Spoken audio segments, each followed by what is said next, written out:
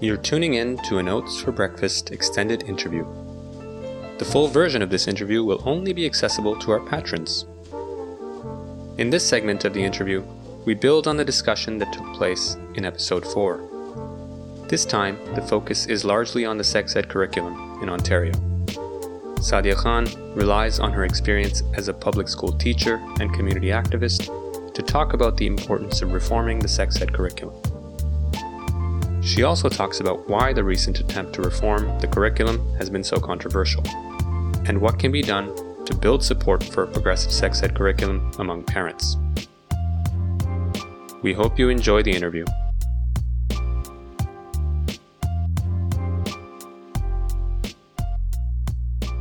The updated sex ed curriculum, it included information on gender identities, information on same-sex relationships. Why is it important to teach students about gender identities and sexual orientations? I think I would be best able to answer this question through recounting a story about something that happened to me while I was in Teachers College. In 2012, I was doing my placement at a high school downtown. And this high school, I was placed in a special needs program. So the students were grade 9 students who had various, developmental and physical and intellectual challenges. And I was free to do whatever kind of lesson I wanted. And so I decided to talk to these students about how sexual orientation, biological sex, and gender identity all fall along a spectrum rather than being understood as binaries. That sexual orientation doesn't just have to be heterosexual or homosexual. It can fall within a spectrum. Similarly, gender identity doesn't have to be just male or female. And even biological sex doesn't have to be simply male or female. That many people are born with biological components that might fall in between those two categories. And those folks can be referred to as intersex. And so I was speaking about these things to these grade 9 students, and one student in particular, who at the time identified as a young man, he had a lot of questions and interest in the category of intersex when I mentioned the biological spectrum. And he kept asking, well, what is that? Can you speak more about that? And what does that look like? How could it be that people are not born one way or the other? And what do people like that? What are their lives like? Once the lesson concluded, this student came up to me afterwards and told me that he really appreciated the lesson and that it allowed him to think about himself in a different way. And that for a long time, he had been struggling with his own gender identity, that he frequently felt that he wasn't quite being as masculine as he was expected to be, that he preferred to spend time with his female cousins and doing things that are conventionally considered to be female pastimes, and which caused him a lot of distress. And once we had this discussion, he said that it allowed him to conceive of the possibility that he may be intersex, and that it opened up this world of different possibilities. And he was so enthusiastic about this new way of looking at himself that right afterwards he wanted me and the teacher who was supervising, he right away wanted to use the lunch hour to call his aunt, who he considered himself to be very close to, and tell her about this discovery about himself. And he wanted us, both me and the other teacher, to be in the room with him to provide that kind of moral support. I think that, for me, really hit home how young people who might be struggling with issues of identity and self can be lost in the struggle if they don't have certain kind of bearings. And I think educators have an obligation to, just as we provide bearings for other things of how to understand the world and ourselves, we also, gender identities and sexual orientation and biological sex are crucial bearings towards that understanding of self. So I was very inspired that that a lesson like that could have such an immediate impact on someone. Do you think that your story kind of confirms a few of the fears that parents have? Because a lot of them fear that by teaching this information, students will be pushed towards adopting the behaviors that the information kind of illustrates. I think, parents' fears, in many cases, they are based on the assumption that, their children are innocent until they're exposed to something different. And as soon as they're exposed to something different, they're going to want to go do that different thing. And in their eyes, in the parents' eyes, it's a deviant difference.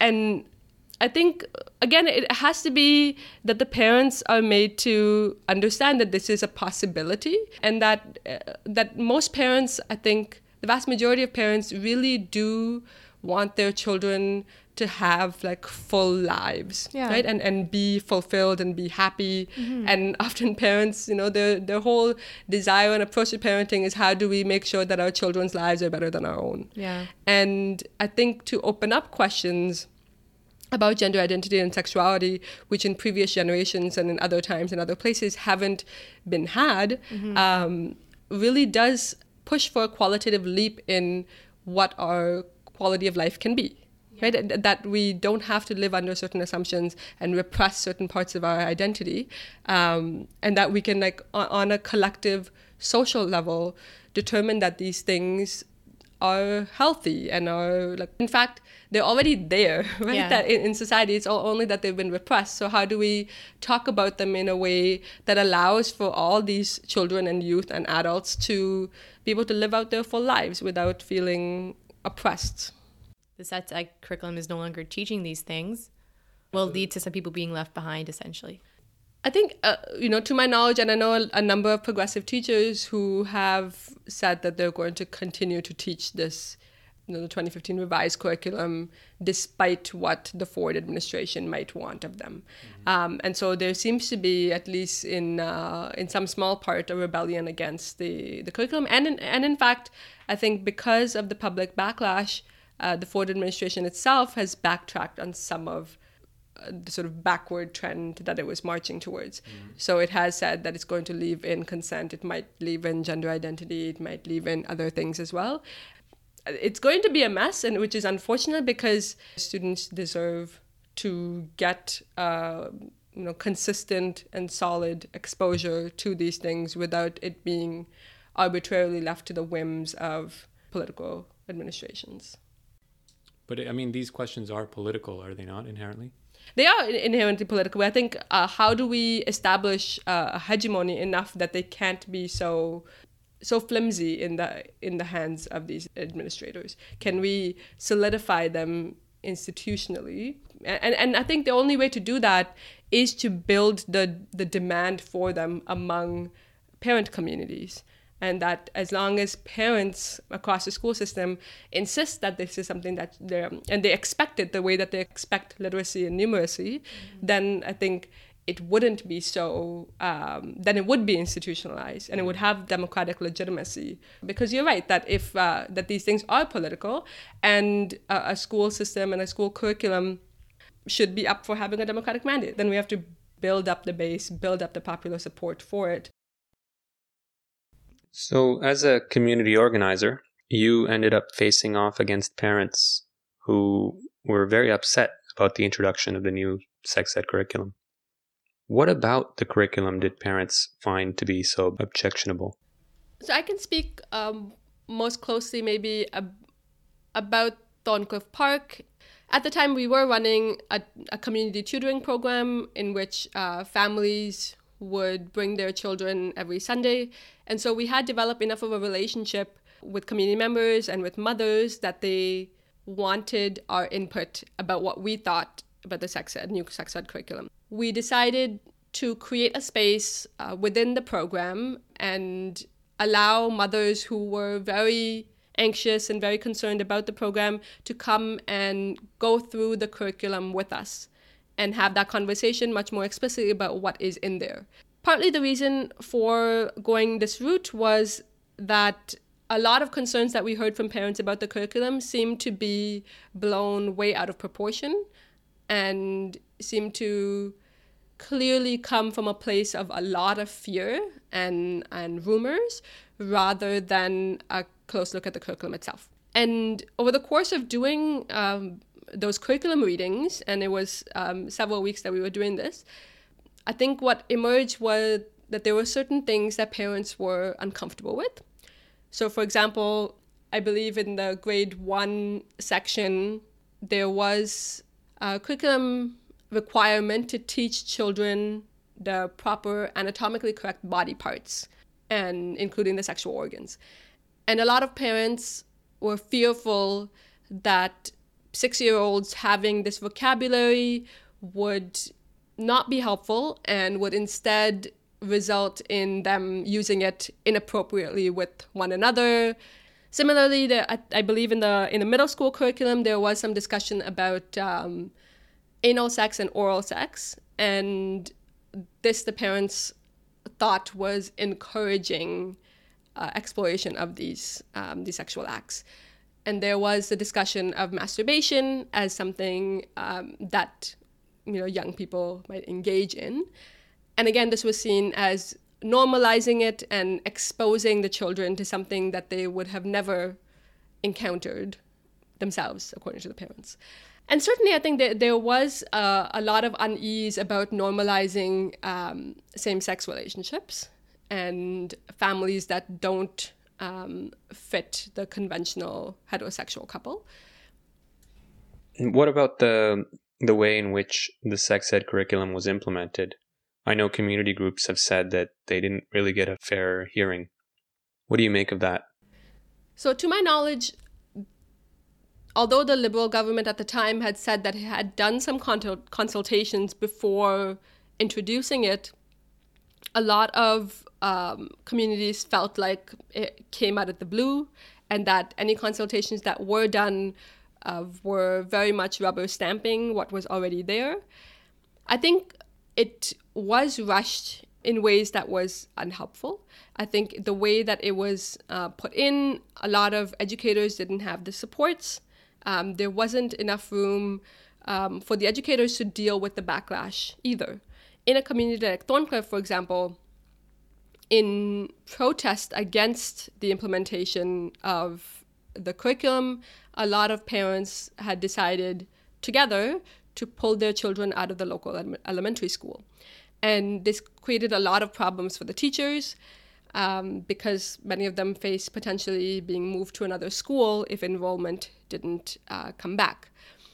And I think once things settled down a little bit and parents started sending their kids back to school, there was still a lot of tensions between teachers and parents then because over the sex ed curriculum and the way that it was implemented and the way that the parents reacted. So I feel like the way that this unfolded created a lot of hostility on a lot of fronts and maybe shut off certain doors of communication and working through some of the problems rather than opening up doors and building support.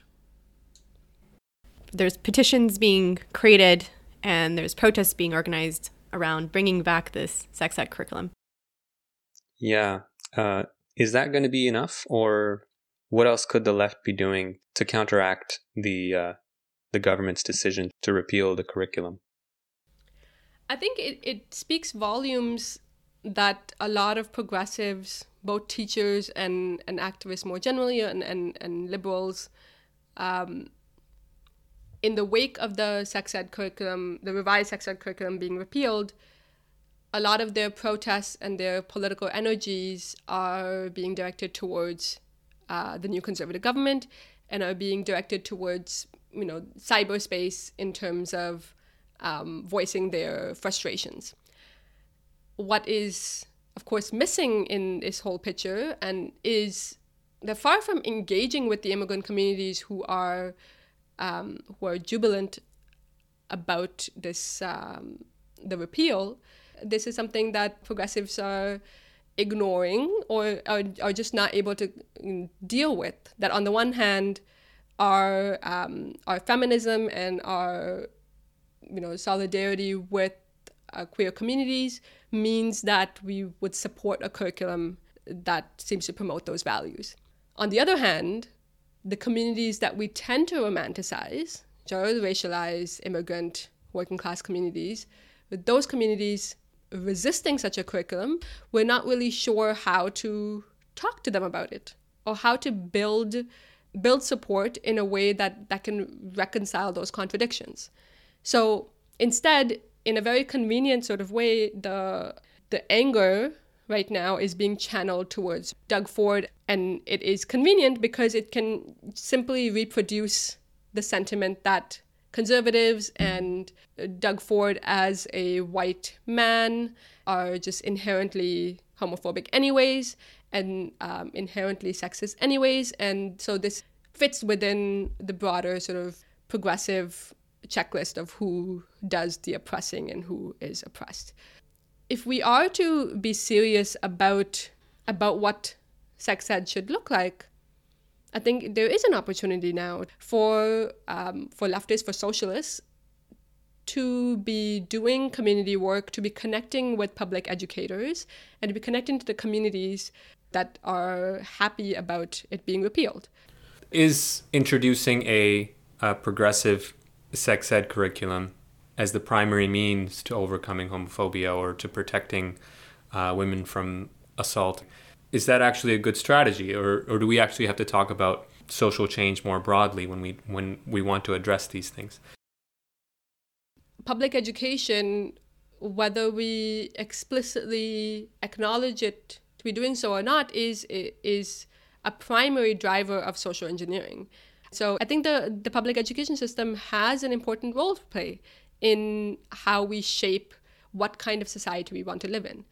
And so if we want to live in a literate society and one in which children are able, to do mathematics, so I don't think we can say what, and this is what actually parents are saying, that gender relations and sexual relations should not be in the domain of public education.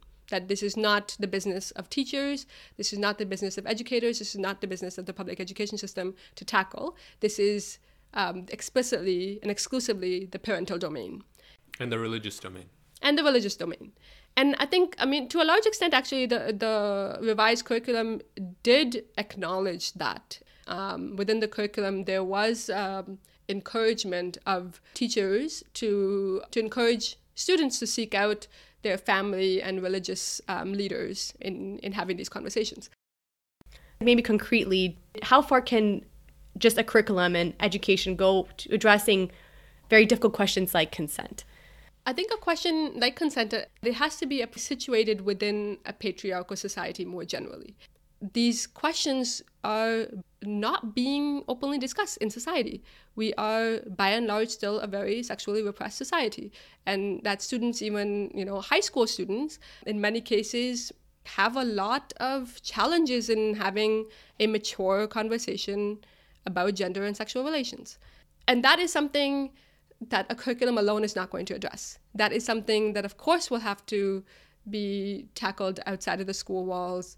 And not just outside of the school walls, but even within the school walls, it would have to look much more like how are gender relations playing out in the hallways, right? How are gender relations playing out in the classroom and in gym classes and during recess?